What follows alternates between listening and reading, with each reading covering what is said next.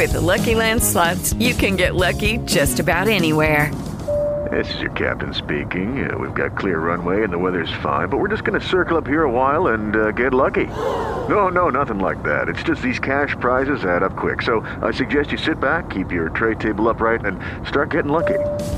Play for free at LuckyLandSlots.com. Are you feeling lucky? No purchase necessary. Void where prohibited by law. 18 plus terms and conditions apply. See website for details.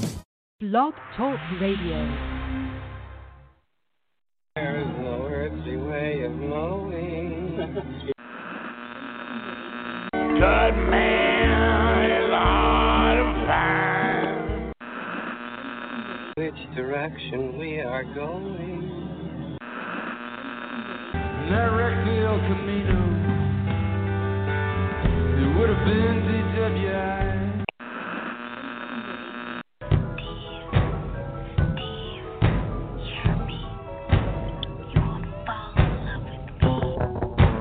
We have reached a tipping point. Good evening, and welcome to the tipping point. Man, it's going to be a good one tonight. Larry has come through in fine style and has two great guests, controversial subjects, great up-and-coming wrestlers, and a whole lot more going to happen tonight. Larry, guess where I am as we speak, as I open this show? I have no idea, but there's no background noise, so I have no clue. So I am in a pool, only because the hot tub is being used. And I said, what's the most pretentious thing I could do right now? And I'm like, I'm going to be in a pool. I even took a selfie as the music strains were opening. So I'm going to put that up on Facebook so people can see what a pretentious ass I am, that I would take a selfie of myself in a pool in Clearwater, Florida, where the weather is absolutely gorgeous. It's maybe even a little too hot, honestly, but it's gorgeous over here. And how's it going over there, Larry? Kind of a so-so day weather-wise day here. But the thing that I must do at the top is a shout-out for my mom. This is her 88th birthday. Her 88th birthday. Happy birthday, Mom. Oh, my God. Our moms are almost the same age, Larry. That's pretty wild. Is that right? Yeah, it is. Pretty wild. Yeah. So, well, happy birthday to Larry's mother. You done good. You done good. Larry is indeed a good man, and she did a fine job raising you, and you're a very good son. I mean, a lot of people don't know that about Larry necessarily, but constantly checking in on his mom, visiting. He is a good boy. Some would dispute a really that. Good guy. That there's people who would dispute that, but I'll take it tonight. I think she would take it tonight, so that's all right. That's all right. So who are our guests tonight, Larry? Over to the world of pro wrestling. In national news, WWE has their quarterly stock report, their quarterly financial report. It will be this Thursday after the bell. And boy. I would say expectations are low. This stock is now heading back down towards where it was at the worst of the pandemic. It's down to $37.50. Of course, we all remember that was last year. It was a $90 stock, and even at the start of this year, it was a $60-some stock. And I guess the story is no longer being bought on Wall Street. It would not appear. Your thoughts? Forgive my ignorance, but I mean, the money that they're getting, the majority of it at least, is guaranteed money, right? And is it that expenses have gone up slightly? I mean, I don't know what it costs to rent Thunderdome. I know what it costs to rent the Amway Center that they're doing. Is it that they feel like they're not getting a good return on the money? I just can't fathom. I mean, to me, it seems like they're controlling the cost as much as they can. Ratings are garbage, but we're told repeatedly that ratings don't matter. So, see, I think what that's would the you thing, attribute though. that to?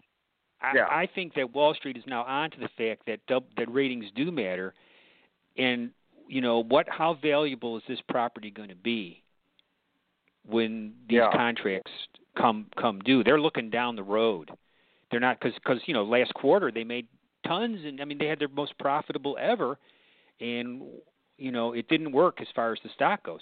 It didn't work at all. So I think that's good. I think a couple of things have been revealed, and I think they've tipped their hand on a couple of things. One of them is, I think the overall vibe is USA is going to sign regardless because they need them, but they need to appease Fox, who's the new master for them. And the moves that they've made haven't moved the radar for Raw. The ratings are still atrocious. The shows are still deemed sort of critical failures. There's two people I use as my measuring stick for how's Raw doing besides my own opinion. And one of them is an incredibly positive guy, right, named Simon. And whenever Simon is like, that's a thumbs down on that Raw, it's unbelievable. Because that guy is so, he's pretended to like Retribution up to now, right? So he's a soft touch, and even he's just like, I'll say. I thought that they would shuffle this thing around. I thought it would get better. And he goes like, the show is bad. And SmackDown, who's really who they've made all these moves for, right? Moving every major angle onto there. I don't know if it's moved the needle there either. It's a rough time for the WWE. And then the other thing they tipped their hand on is it was a rumor that I had read, so I followed up with people that I knew. This is a juicy Tipping Point exclusive, Larry. So there was a rumor floating around that Vince McMahon has sort of given up in some way, shape, or form on NXT. But not in the way that most people would want. Not in the way most people would want, where, good, Vince McMahon will have nothing to do with NXT, but just in the sense of they're losing to AEW, and they don't show signs of expanding or growing, and he still has input on the show, but he's lost faith in the show. And when I asked people I knew who worked there, under anonymity, of course, they kind of back that up. That there's this feeling around NXT. Not that morale is super low, but there is this feeling that they are sort of the redheaded stepchild, and that resources are no longer going to be allocated. Not meaning money stuff, but little signs like last year to give NXT a boost, they had them be a huge part of Survivor Series, for example. And apparently there is nothing in the works for having NXT involved in Survivor Series this time. Last time they let NXT kick the shit out of everybody. Oh, yeah. Right? At least, and this year they're not even going to be a part of it. And that seems to just be a thing of like, you know what? We've got other things to worry about. So the idea is they can't keep all the balls in the air, and so NXT is going to get sacrificed a little bit. So, interesting. Yeah.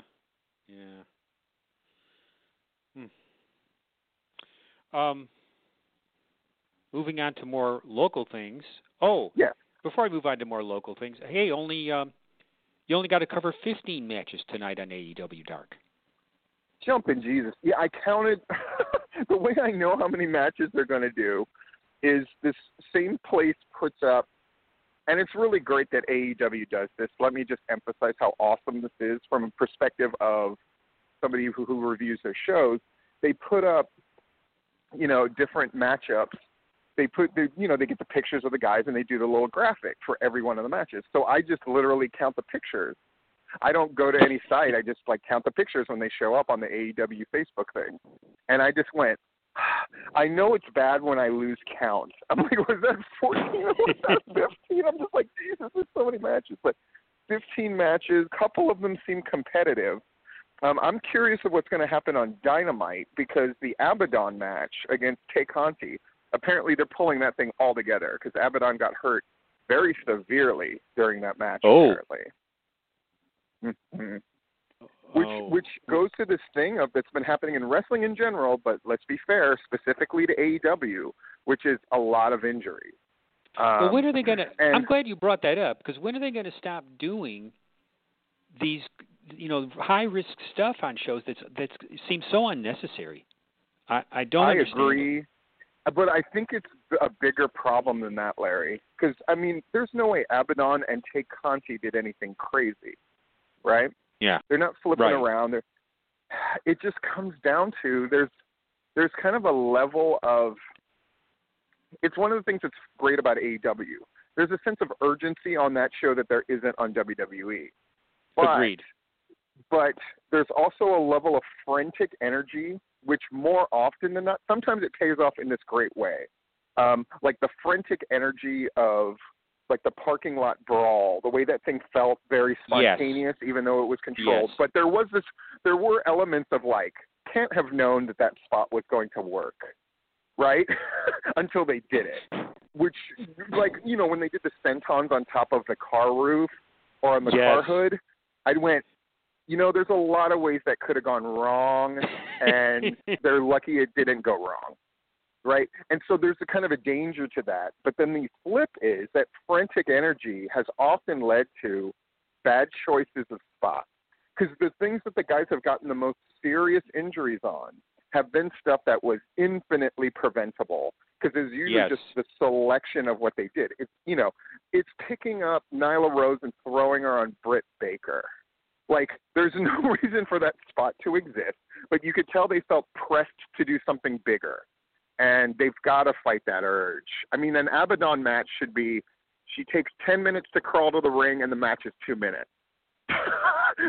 Like, that should be an Abaddon match, right?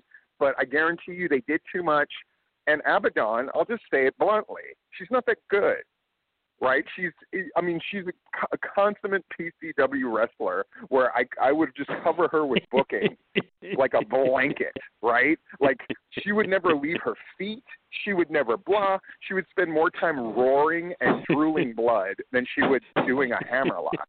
And AEW, man, they just, again, what's the thing I always say? Adults in the room. They need one. Yeah. Desperately. Yeah. What else did you want to talk about? Well, this thing's been, we've had several controversial things here in the Georgia and Alabama area in recent weeks. We're going to talk about one of them tonight with Shawn Ambrose about what either did or did not take place at the KLT show over the weekend in Rome.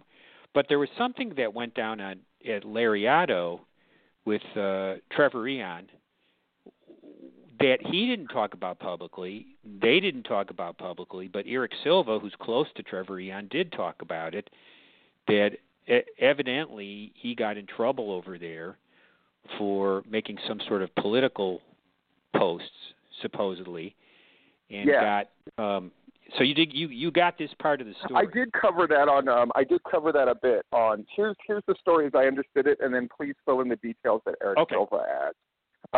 So here's the story as I understand it. So Trevor Aon was responded to a message that somebody who is Luke Gallows' kind of right-hand man there, he's the father of one of the wrestlers. I can't remember the last name. And he was just like, oh, they're terrorists, Black Lives Matter, they're terrorists, Antifa, blah, blah, blah. And then Trevor Aon defended Black Lives Matter, going like, they're not terrorists, they're not this, they're not that, but then ended it calling him a jackass. And so that prompted him to go to Luke Gallows and squeal on Trevor Aon.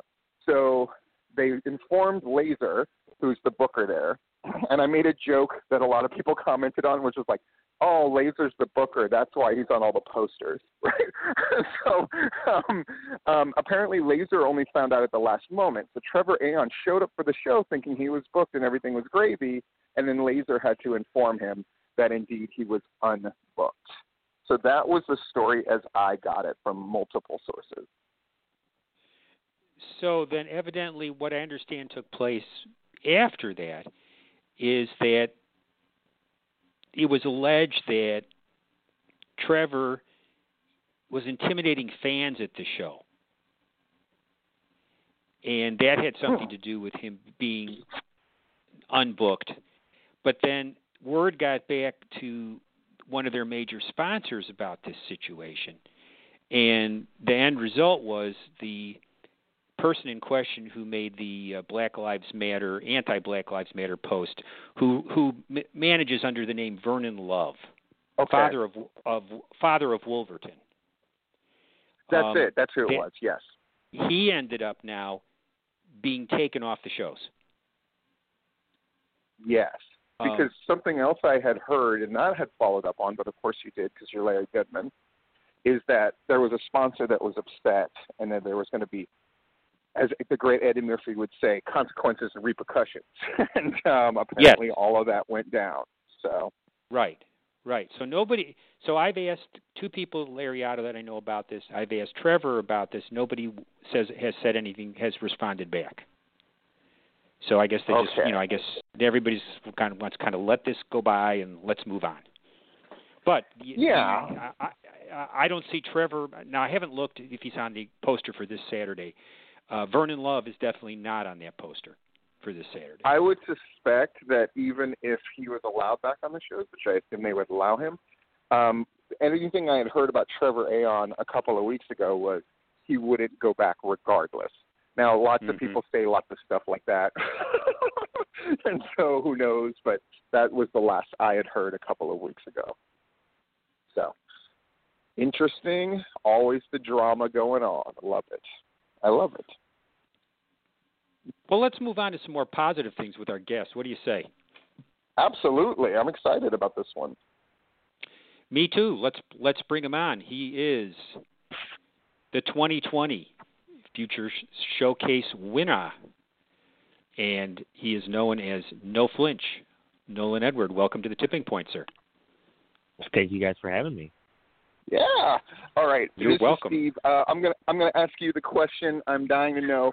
No Flinch. Oh, okay. I fucking love it. It's weird. I've never heard of it before, which is very, very unusual in professional wrestling. Who the hell came up with No Flinch, and what possessed you to continue to use it? Oh, Jesus, that's a story in and of itself. There's so many layers to this. Wow. So I was actually at an action show. I want to say, I don't remember what month, but it was pre-COVID, and I got hit in the back of the head, and I didn't move, and and I kept like there, or like a stutter or a flinch that would come before that. Like, oh, I hear somebody running up behind me, so I'm going to start to turn around. I just stood still and just got decked in the back of the head. And Sobro Mose, who now is just Mose because he's not with Sobros anymore, he on a podcast that he interviewed me on 2 weeks after, he gave me the nickname No Flinch, and I didn't run with it at all. I didn't tell anybody about it. But without me saying anything, a ring announcer at Paradigm Pro Wrestling in Indiana during my ring intro called me No Flinch, so I'm assuming he had heard the podcast. Yeah. And then next thing you know, the show I was on the weekend after that, and they said the same thing. They said No Flinch, Nolan Edward, and I wasn't telling them to say it. It just happened. Yeah, and then ever since then, it's so organic. It's so organic that I knew it would be a great story. Whoever that ring announcer was one of the few that I think actually deserve an award. Because I'm biased against ring announcers. I think that's an awesome story. Has having the name No Flinch influenced you now in any way, shape, or form? As far as yeah.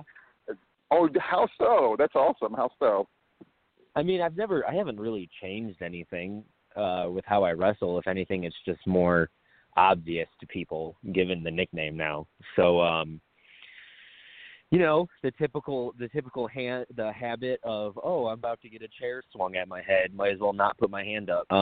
That's never changed.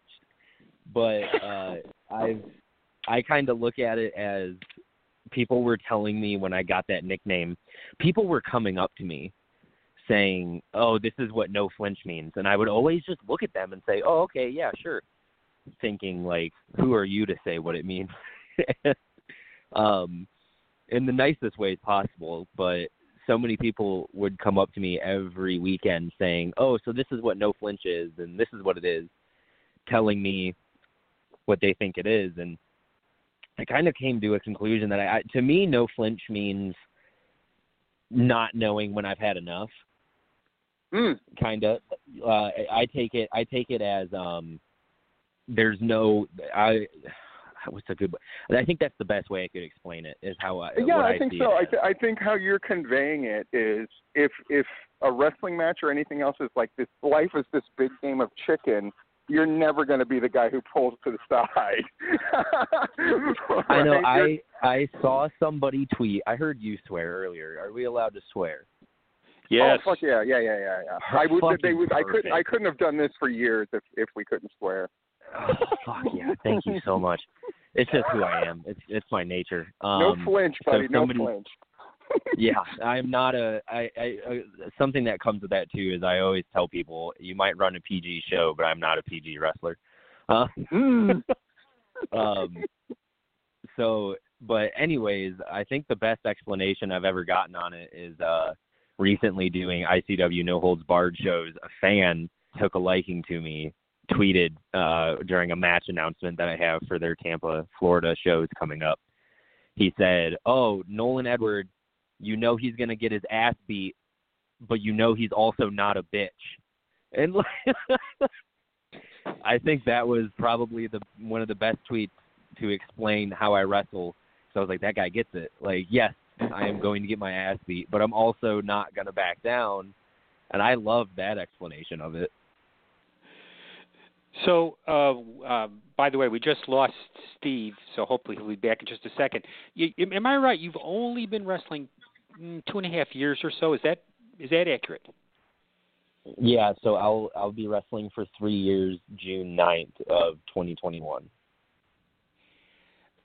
To what do you attribute your rapid advancement as a pro wrestler? What do I attribute? To what do you attribute? Yeah, what do you attribute? How'd you get so damn good? Because if Larry likes you, that's high praise. Because Larry's seen it all, and Larry's like desperate to get you on the show. So how'd you get so damn good in 3 years, man? Especially with not being able, with COVID, I'm sure the booking slowed down and all of that. No, I've gotten more. Well, initially when COVID hit and nobody was wrestling, nobody was, right? Like there was 2 or 3 months where nobody was. But when shows started opening back up, I've been the busiest I've ever been. Oh, wow. Maybe not the busiest I've ever been, but as far as quality shows go, the busiest, the most hectic travel schedule I've ever had, that's for sure. But I don't know, I've always been a guy where I started in kind of like, I refer to as territory. So where I started in like a Canadian territory and then Detroit. Everybody kind of told you like, this isn't it and you need to get out. And when I was starting, because I've gone to 6 different, maybe 5. I'd have to recount, but 5 different wrestling schools. Oh wow! Yeah, because I originally trained in Flint, Michigan, and the trainers there were so dead set on learn what you can here and then go somewhere else, and then travel, and nobody did from that area. If I'm being completely honest, out of the people that I trained with in Flint, I'm the only one that traveled for wrestling. And that's 2.5 years ago. And I was training there for 2 months before I had my first match. I was told I'd have my first match after 6 months, depending on where I was. And then at 2 months, they had somebody leave the venue because they realized there was only 12 fans that showed up. And they said, this isn't worth it. And they randomly grabbed me by my shirt, pulled me next to my trainer at the time, and they said, hey, you're going to have a match. You're opening the show. Good luck. And I thought, oh, wow. Since then I've trained from Flint to Windsor to Grand Rapids, Michigan, to Dayton, Ohio, to Nashville, Tennessee, I kind of just credit taking advantage of respecting people enough that when they told me you need to get out and you need to branch out and travel if you want to do this, and I just took it seriously. Yeah. What you got to do. I mean, that just makes me so. How old are you? I know you said before. I'm 22 years old. Holy fucking shit. So so I didn't train till I was 23, so like, oh my God. So yeah. 22, you've kind of been to a lot of places, probably got to experience things that most guys don't get to experience on multiple levels. So when you got the call to be part of the Scenic City thing, did you already know about it? I mean, obviously you'd wrestled for Action before. So what was your mindset? Okay, so what was your mindset when you got? Did they contact you? Did you contact them? I'm curious about that. No, so I had just moved. Shit, this is I was living in Windsor, Ontario. Okay. I got a job that required me to move to Nashville, Tennessee, and I was lucky enough to get in with the right people that really get out. Yeah. Like Righteous Jesse and Hardway Heater and Brett Eisen, and I would get in cars with them pretty often when I first moved. It was really odd because I've always Brett Eisen? Was Brett Eisen one of the guys that you? Wow. Sorry, like that's family to me. Yeah. Heard great things from people that I care about. So that's awesome. So, it was weird though, like I've only ever lived in the UP of Michigan or Michigan or then Windsor. And so now all of a sudden I'm in a completely new area, and within the first week of me living there, I'm asking strangers, hey, can I get in your car and go to this show?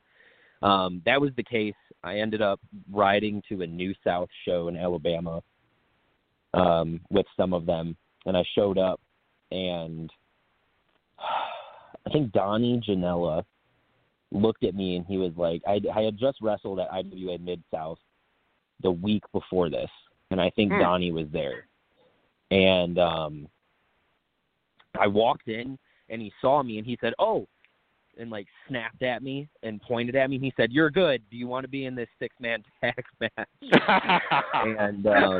And so I ended up getting put in this random 6-man tag match. And then like 5 minutes before we went out, Donnie kind of looked at me and he said, hey, can you like do everything that way you can get brought back?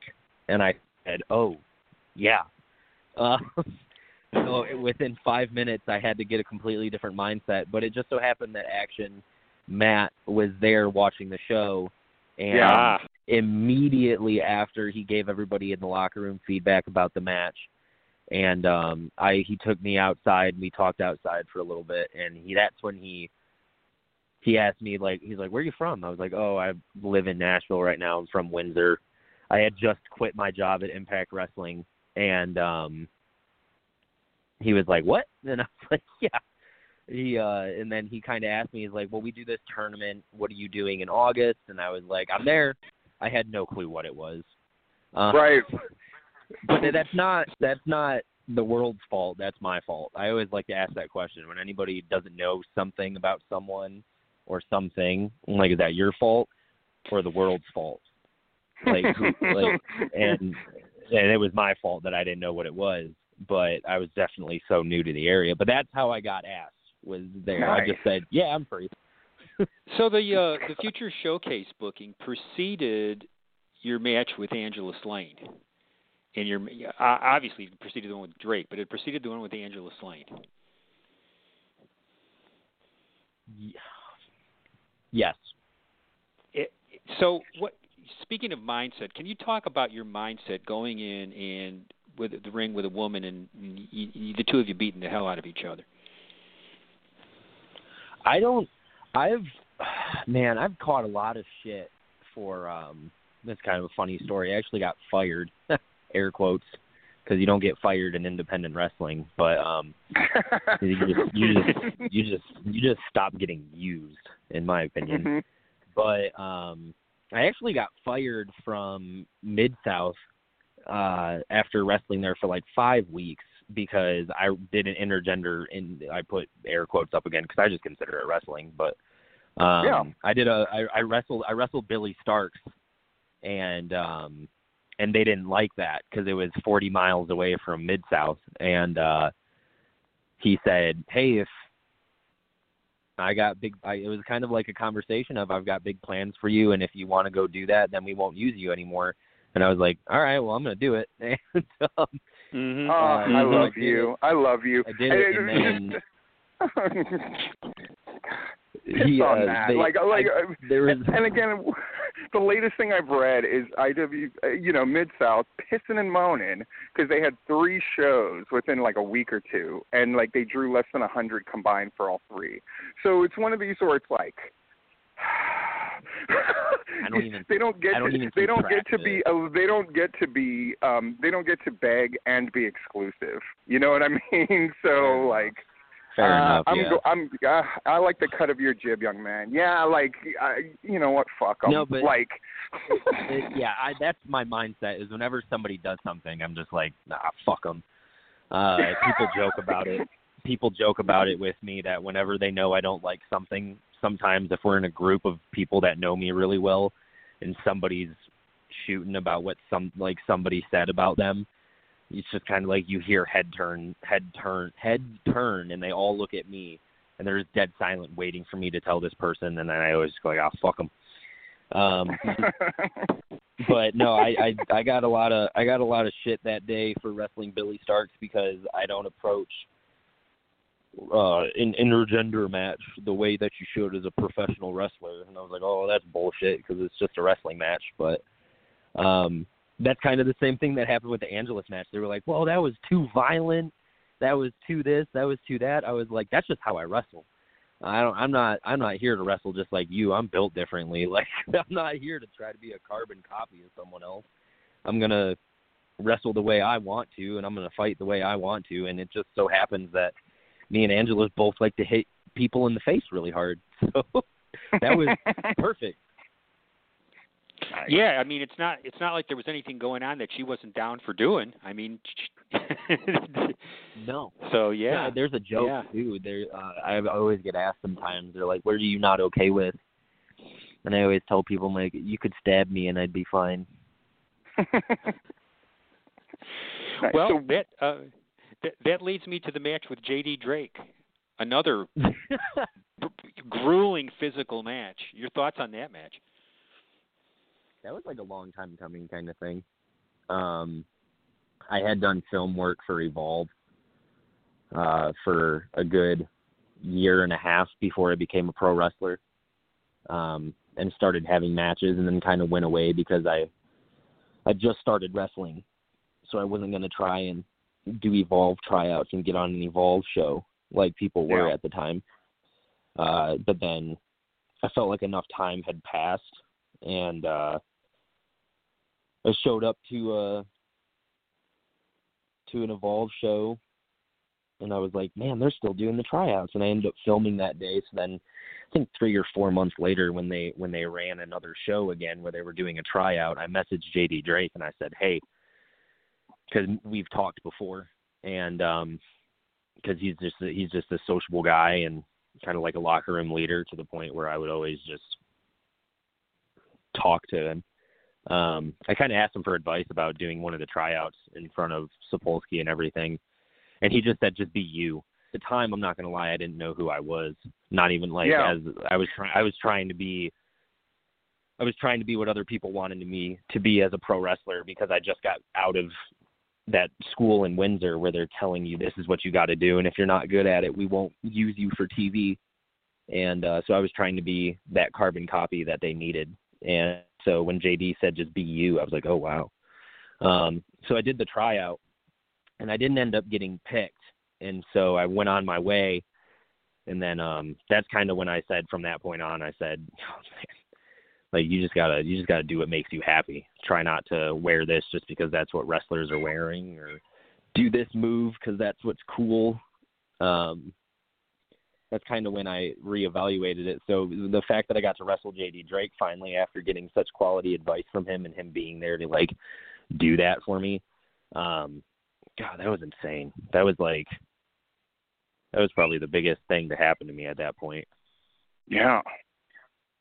Awesome. I didn't approach it any differently though. Like that's just how I'm very much the person where I am going to egg you on because I want you to keep hitting me.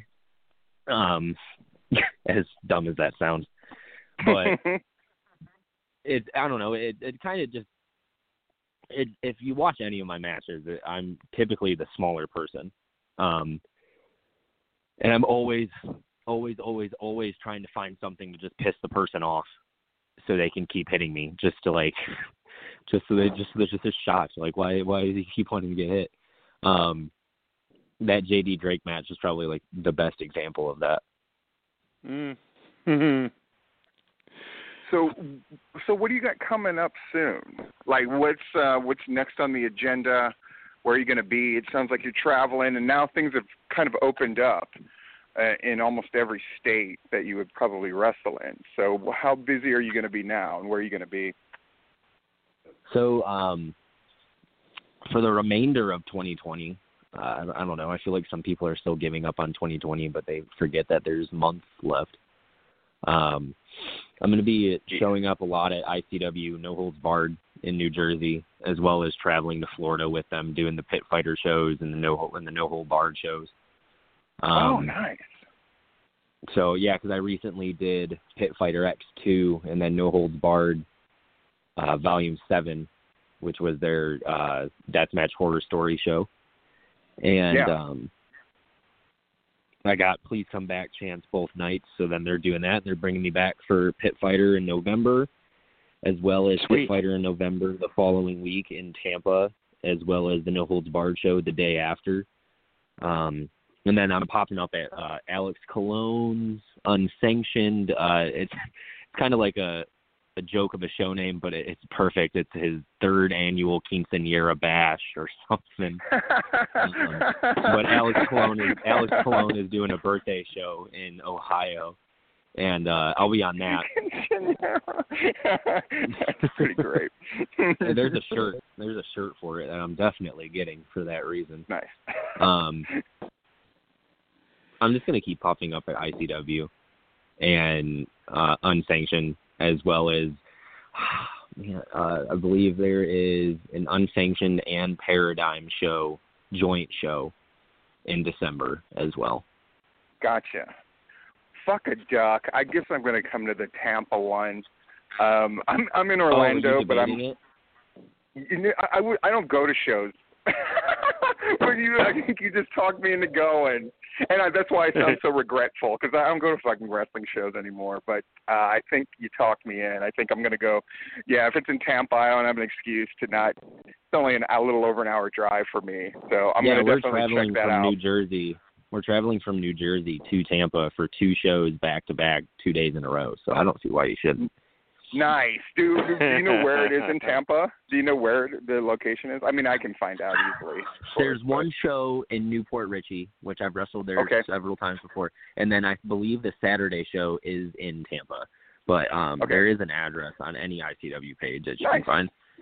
Absolutely. Larry, any last questions for Yeah, I mean, in your fledgling career, you've wrestled in a lot of different environments, a lot of different places. Got any favorites or unfavorites of the different places you've ventured into? Unfavorites, that's nice. When you mean environment, what do you mean by environments?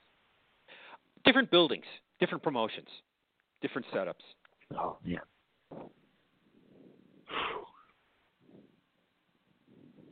There's this hall in Toronto that I've wrestled at before that was very cool.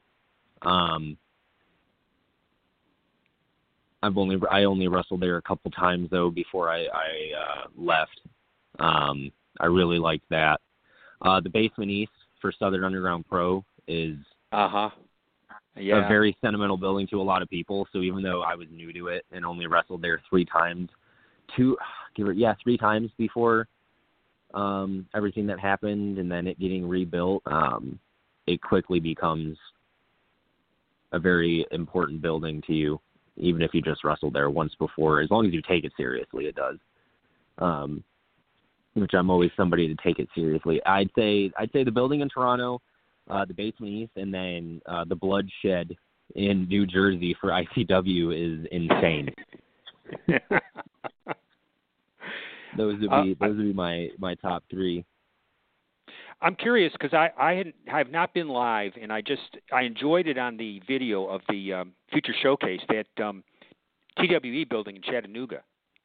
Seemed to have a they've nice got vibe to it. screens. They've got screens on the wall. It's like the ring doesn't move. It's dedicated to TWE. I think that's really cool. Nice. It echoes a lot. I know that much. Last thing, are you coming back to Action anytime soon? I'll be coming back to Action in the new year. The old saying of you got to go away for a little bit, I guess. There was some stuff that came up that I couldn't miss out on, that were running the same days as Action days, and they were very. I was lucky enough that they understand and wanted me to take opportunities that were given to me. So in 2021, I will be back at Action. But as far as 2020 goes, I just kind of want to sit back and see what the hell Angelus Lane is doing, so I can pinpoint the right time to come back. And if she's been on a wreck and a tear, then I need to put it to a stop again, because I need to wrestle Angelus Lane one more time. I need that. So I'll be paying attention to Angelus. I'll be paying attention to AC Mack. But I've main evented a Action show now, so I feel like I can say that I can look out for AC Mack in the Action Championship. I feel like that's fair enough. Yeah. Excellent. Well, this was a pleasure, man, and I'm looking forward to seeing you in Tampa. I'll be the schmuck in the green jacket. That some wrestling mark will be asking too many questions to, and I'll be trying to ignore. So, that's perfect. Looking forward to meeting you. Thanks for talking with us and taking the time, man. We appreciate it. I'm looking forward to it too. Thank you, guys. Take care. Oh, Larry, you could probably tell I was a little bit smitten there. 22 years old. Yeah. Man. A little maturity on that guy, I'd say, for 22. Yeah, and, we've been saying it for the last couple years, I guess, like when we interviewed different guys who went on to bigger, better things, right, like Austin Theory and whatnot. And I don't know. There's people want to say so many negative things about sort of young wrestlers, right? They're not about the hard scrabble lifestyle. They'd rather go play video games than go get drunk and, blah, blah. At the same time, there's a level of, there really are guys who are standing on the shoulders of giants as far as experience goes. I think there's people who have figured out that there's kind of a balance to this thing, right? If you're too deferent, you get overlooked. And if you're too much of an asshole, people don't want to work with you. But if you tread the line where you're looking out for yourself, looking out for the guys, that's going to get rewarded now in a very direct and immediate fashion. And I think Nolan's sort of a reflection of that, where he's standing up for himself in the right ways, but obviously is also a guy that does business and is willing to travel and willing to put himself out there. So there's really nothing to complain about unless you're just some guy who has a hard and fast rule and you want to whine. That's what it seems like to me. So I see that as a positive for sure. So. Well, yeah, if you get a chance to see him live, do it. You will not regret it. Larry, that was a shoot, brother. I am not inclined to go to wrestling shows. We know that. I'm right? well aware. So, for me to go to a promotion that I never heard of, and Tampa is a haul for me. Like, I know he's saying, I'm driving for New Jersey. Yeah, you're on the fucker, right? Like, I have a million other things I could be doing. But I'm interested in seeing him, and I'm interested in seeing that show. So, good job. And you know what? And I give Action a lot of shit on a regular basis, but I cannot deny that they are very encouraging to wrestlers to sort of improve their careers. And that is a great mentality to have. And I think Nolan is one of the many beneficiaries of that mentality. And I'll mention another one, a guy that anybody who's been reading what I've been writing lately knows that I'm very high on, Alex Kane. He got into that Future Showcase, and now he's getting booked other places because he did Futures, and because he got noticed there. So they do help. Action does help guys get other bookings. There's no doubt about it. Absolutely. That's the name of the game. Hey, let's bring on our other guest. This is the juicy dessert. I'm looking forward to this. And he was nice enough to do it on short notice, and we're really happy to have him. He is the driving force behind the Superstars Fan Fest in Rome. He's also now the commissioner at KLT Wrestling in Rome. We're glad to have him on the tipping point tonight. Welcome, Shawn Ambrose. Hey, guys. Hey, what's going on, Shawn? How are you? Man, I'm just living the dream, and don't forget, sometimes dreams are also nightmares. So, All right.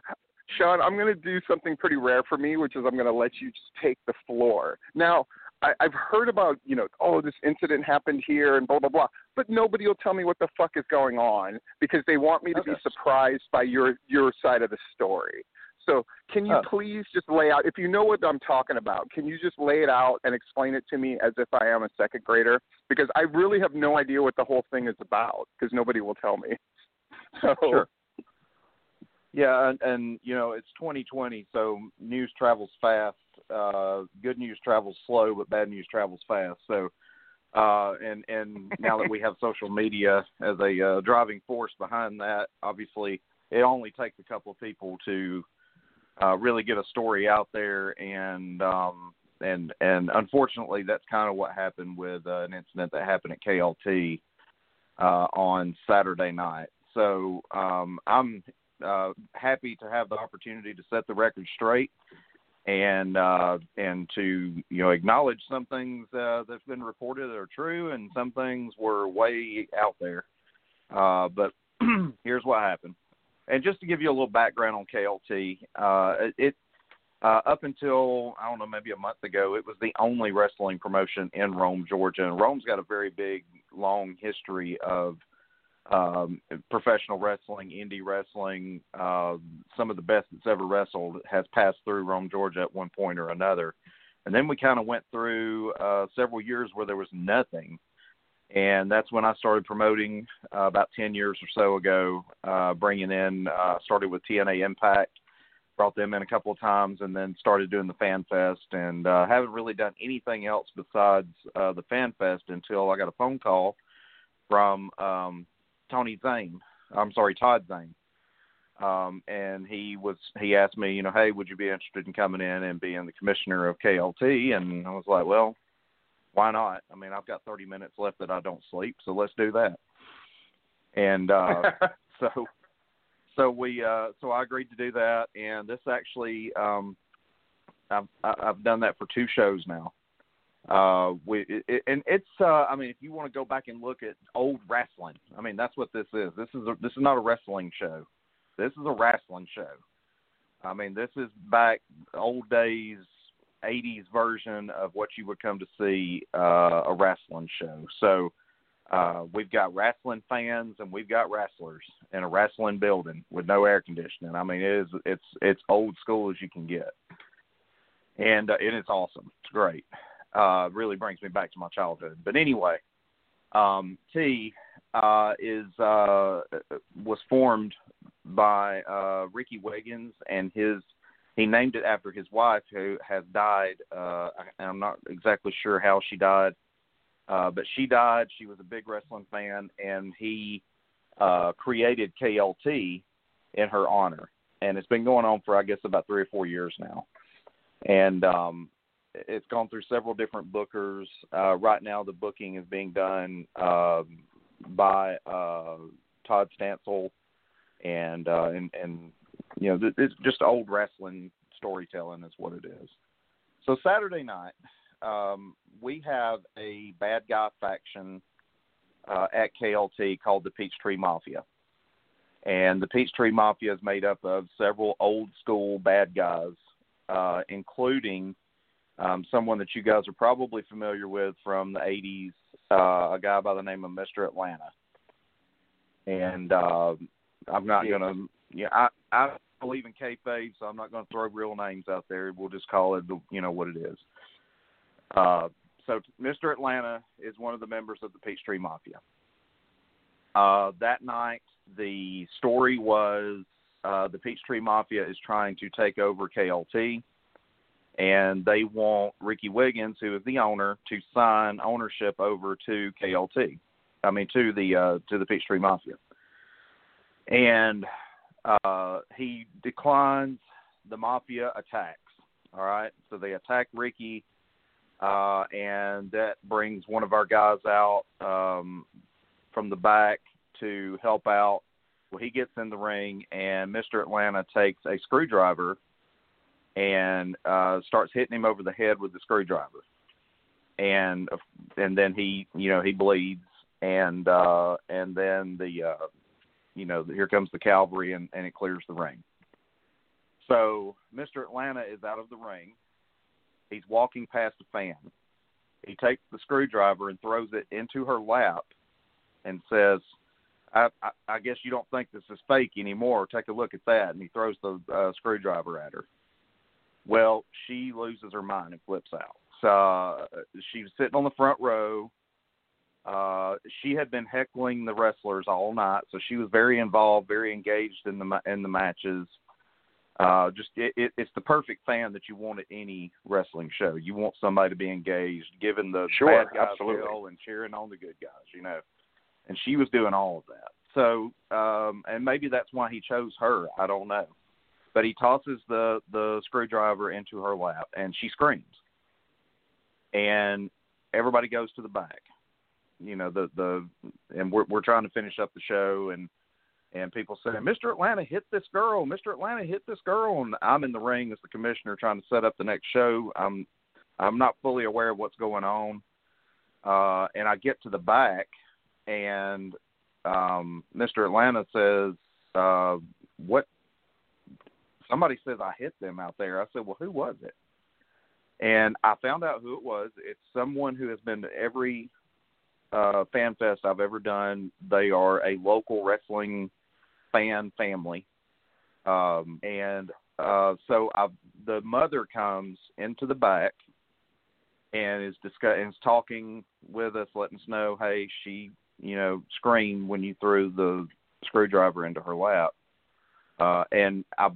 She said, I believe it hit her in the face. And Mr. Atlanta was like, now at this point, he's out. He's not in character anymore. All right. He's taking his mask off. He's in the back. We're all discussing this, trying to get to the bottom of it. He said, I promise I would never throw anything at anybody's face. I threw it in her lap, and that's what I did. And she said, well, it hit her face.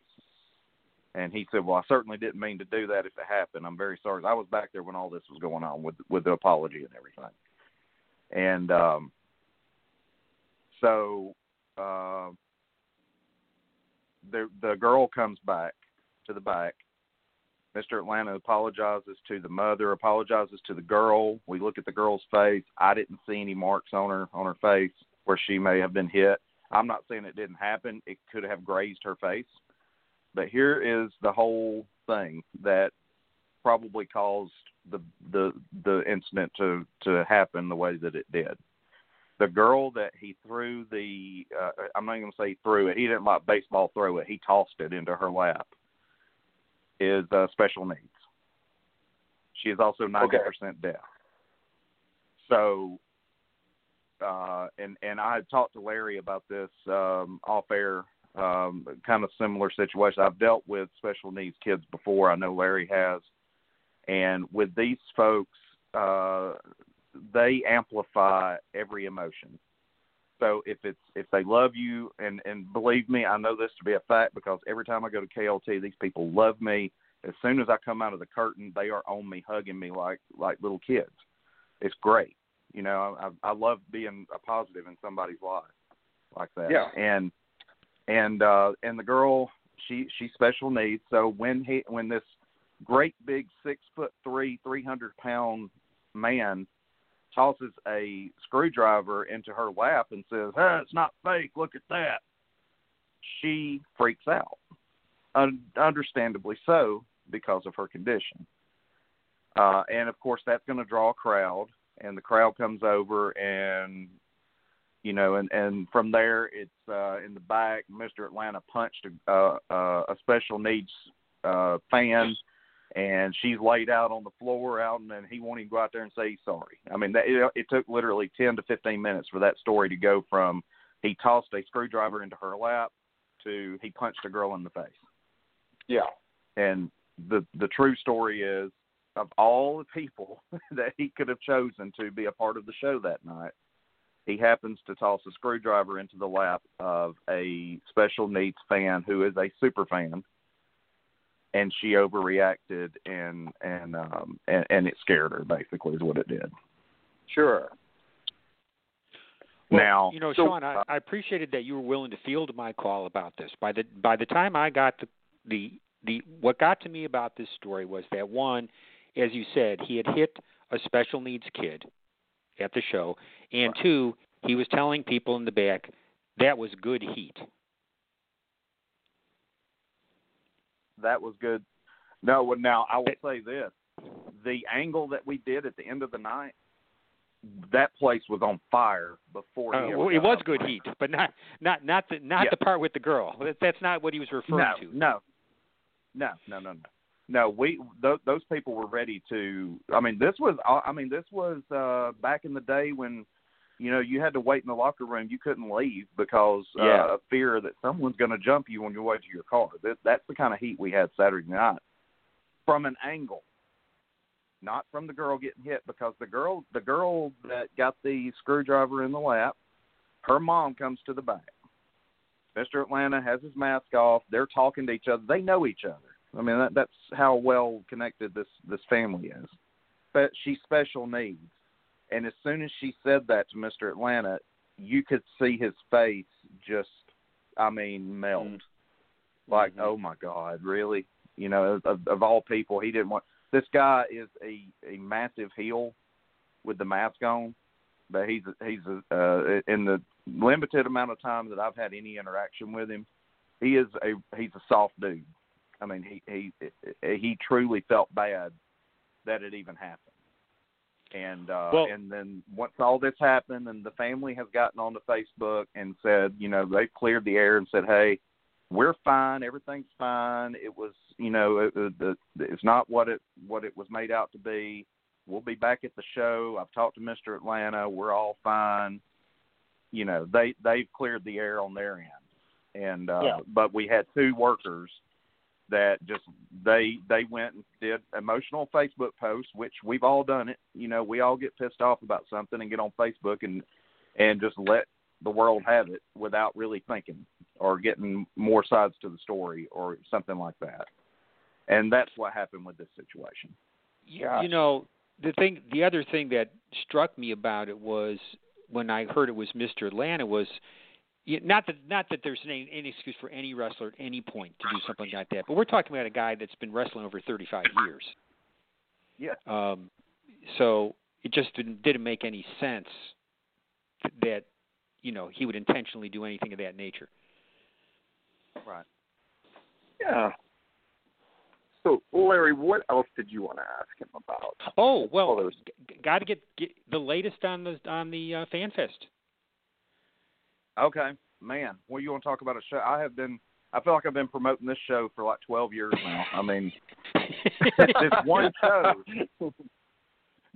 show, not the, you know, all 6 that we've done or 5, however many it's been, but this will be the 5th, or we should have already done the 7th one by now, I feel like. But anyway, so, man, the Fan Fest, we go all the way back to 2018.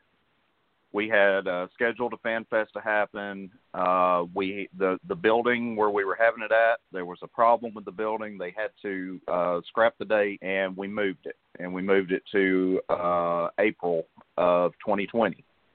And we found a headliner in Sting. We had about 20 wrestlers coming. I mean, out of those 20, probably 12 were WWE Hall of Famers. We had pre-sales. We're doing great. We have meet and greet, doing great. Everything's going great. And then COVID-19 comes in. And, man, we held on until our dying breath before we ever canceled, or not canceled, we didn't cancel, before we postponed the April show. And we postponed it because, you know, it was the right thing to do at the time. It was the beginning of the pandemic. We were afraid to breathe. You know, we didn't know anything about it. So we moved it to October. We figured, well, shoot, surely by October this will be under control. Life will be back to normal, and we can have our fan fest. Well, were we wrong? So October comes, and actually, no, it was April, May, June, July, September, October. Yeah, it was October. Okay. So the October show, we just moved Sting, moved everybody. We're going to do it in October.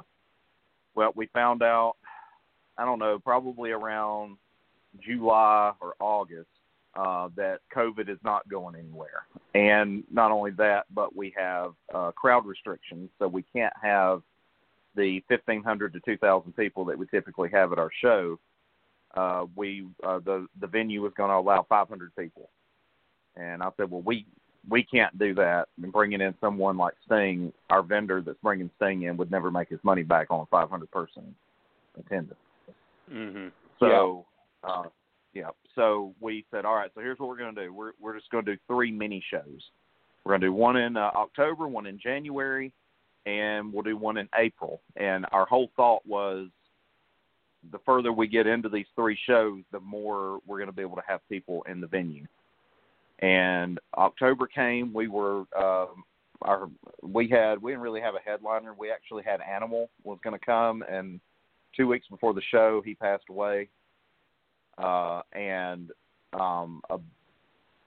long, actually it wasn't 2 weeks, it was about a month before the show, he passed away. And it wasn't long after that, maybe a week later, the county government where the venue is, who actually owns the venue, said that they're not going to allow any indoor events and that our show would be canceled. So I'm like, oh, God. So couldn't do it in October. And at that point, I said, well, we're not going to do the mini thing. We're not going to do the January thing either, because I feel like if they're not going to let us do it in October, we can't do it in January either. So we have moved everything to April 2021 in hopes that COVID will be under control and at least enough to where we can have indoor events again.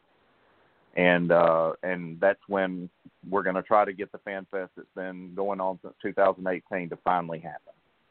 Yeah. And your hope will be this will be the full scale Fan Fest, not a 500. Yeah. Okay. No, great. We can't bring Sting in with only 500 people showing up. The vendor will lose. Absolutely. So we got to be full on, no restrictions, because the fans were upset because they were like, well, we want to come, but we won't have pictures made with somebody with a mask on, unless they're supposed to have a mask on, like a luchador or something. But but they don't want to be wearing a mask when they have their picture made with people. And it's like, well, I get that, and then some of our wrestlers, our legends that were coming, these guys, they don't wrestle anymore because they're old, and they're done. Their career's over. A lot of them have medical issues. So the last thing they want to do is catch something like this. And they have just decided not to do appearances. And Sting's one of them. Sting is not leaving his house until this is over.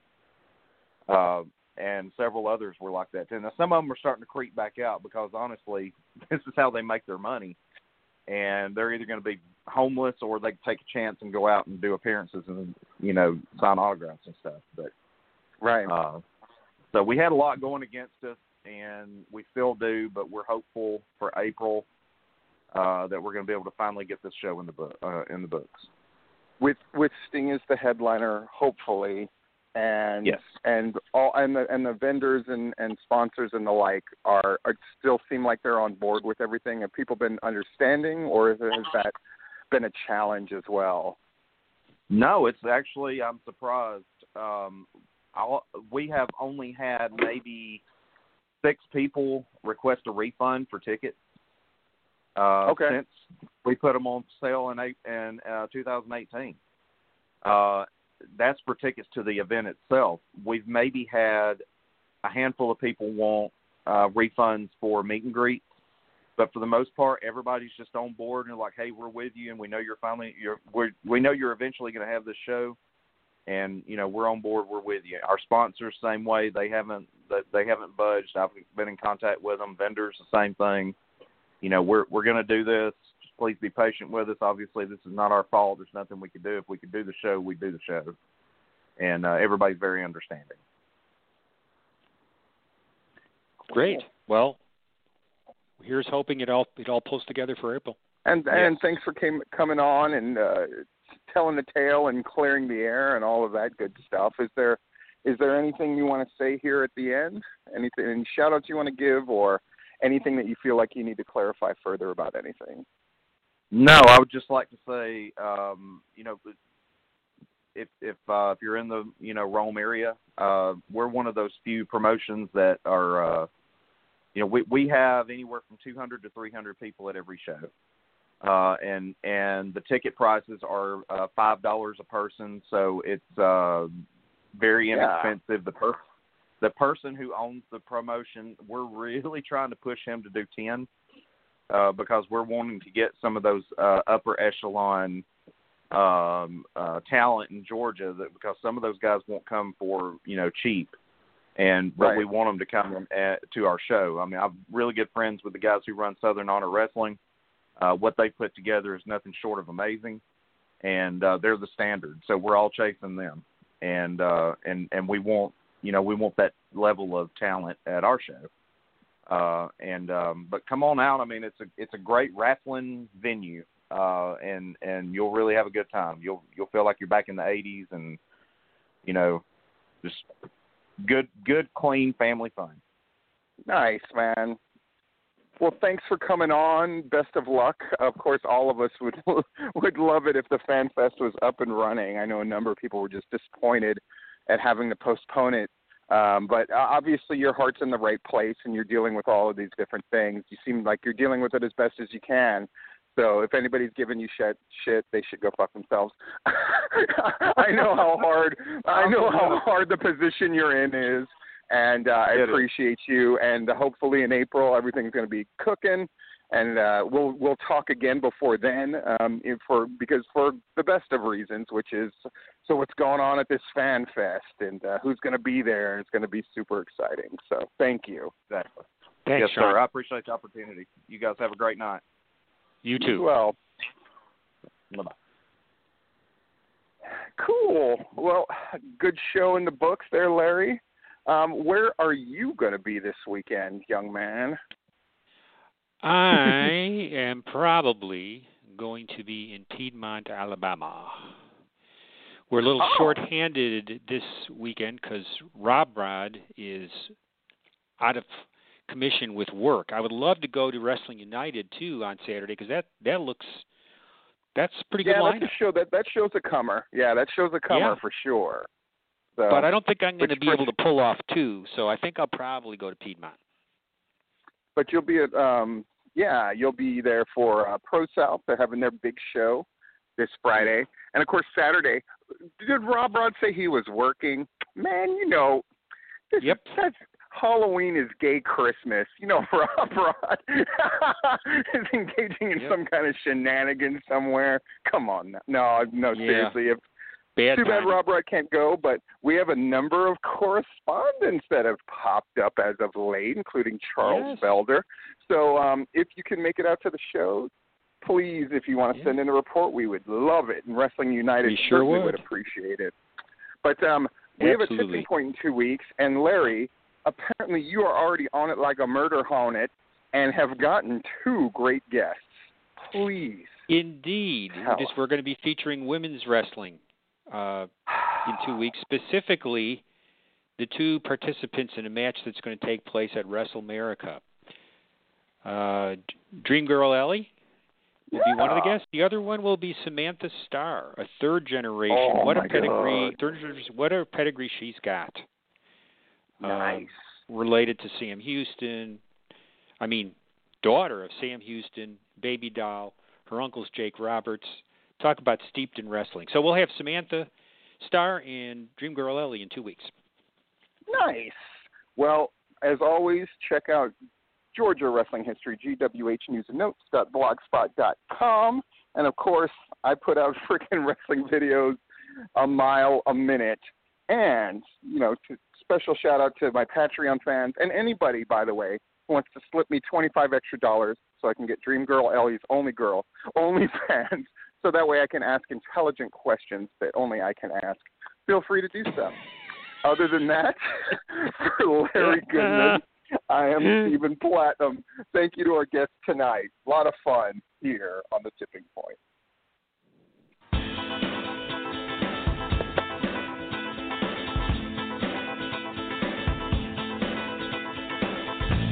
We thank you for listening to this broadcast, a production brought to you by the GWH Radio Network.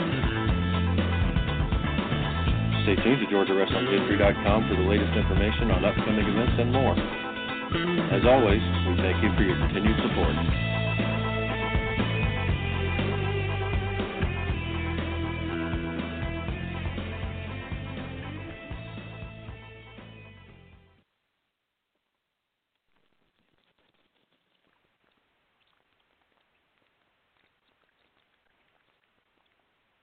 Hello, it is Ryan, and we could all use an extra bright spot in our day, couldn't we? Just to make up for things like sitting in traffic, doing the dishes, counting your steps, all the mundane stuff. That is why I'm such a big fan of Chumba Casino. Chumba Casino has all your favorite social casino-style games that you can play for free anytime, anywhere with daily bonuses. That should brighten your day a little.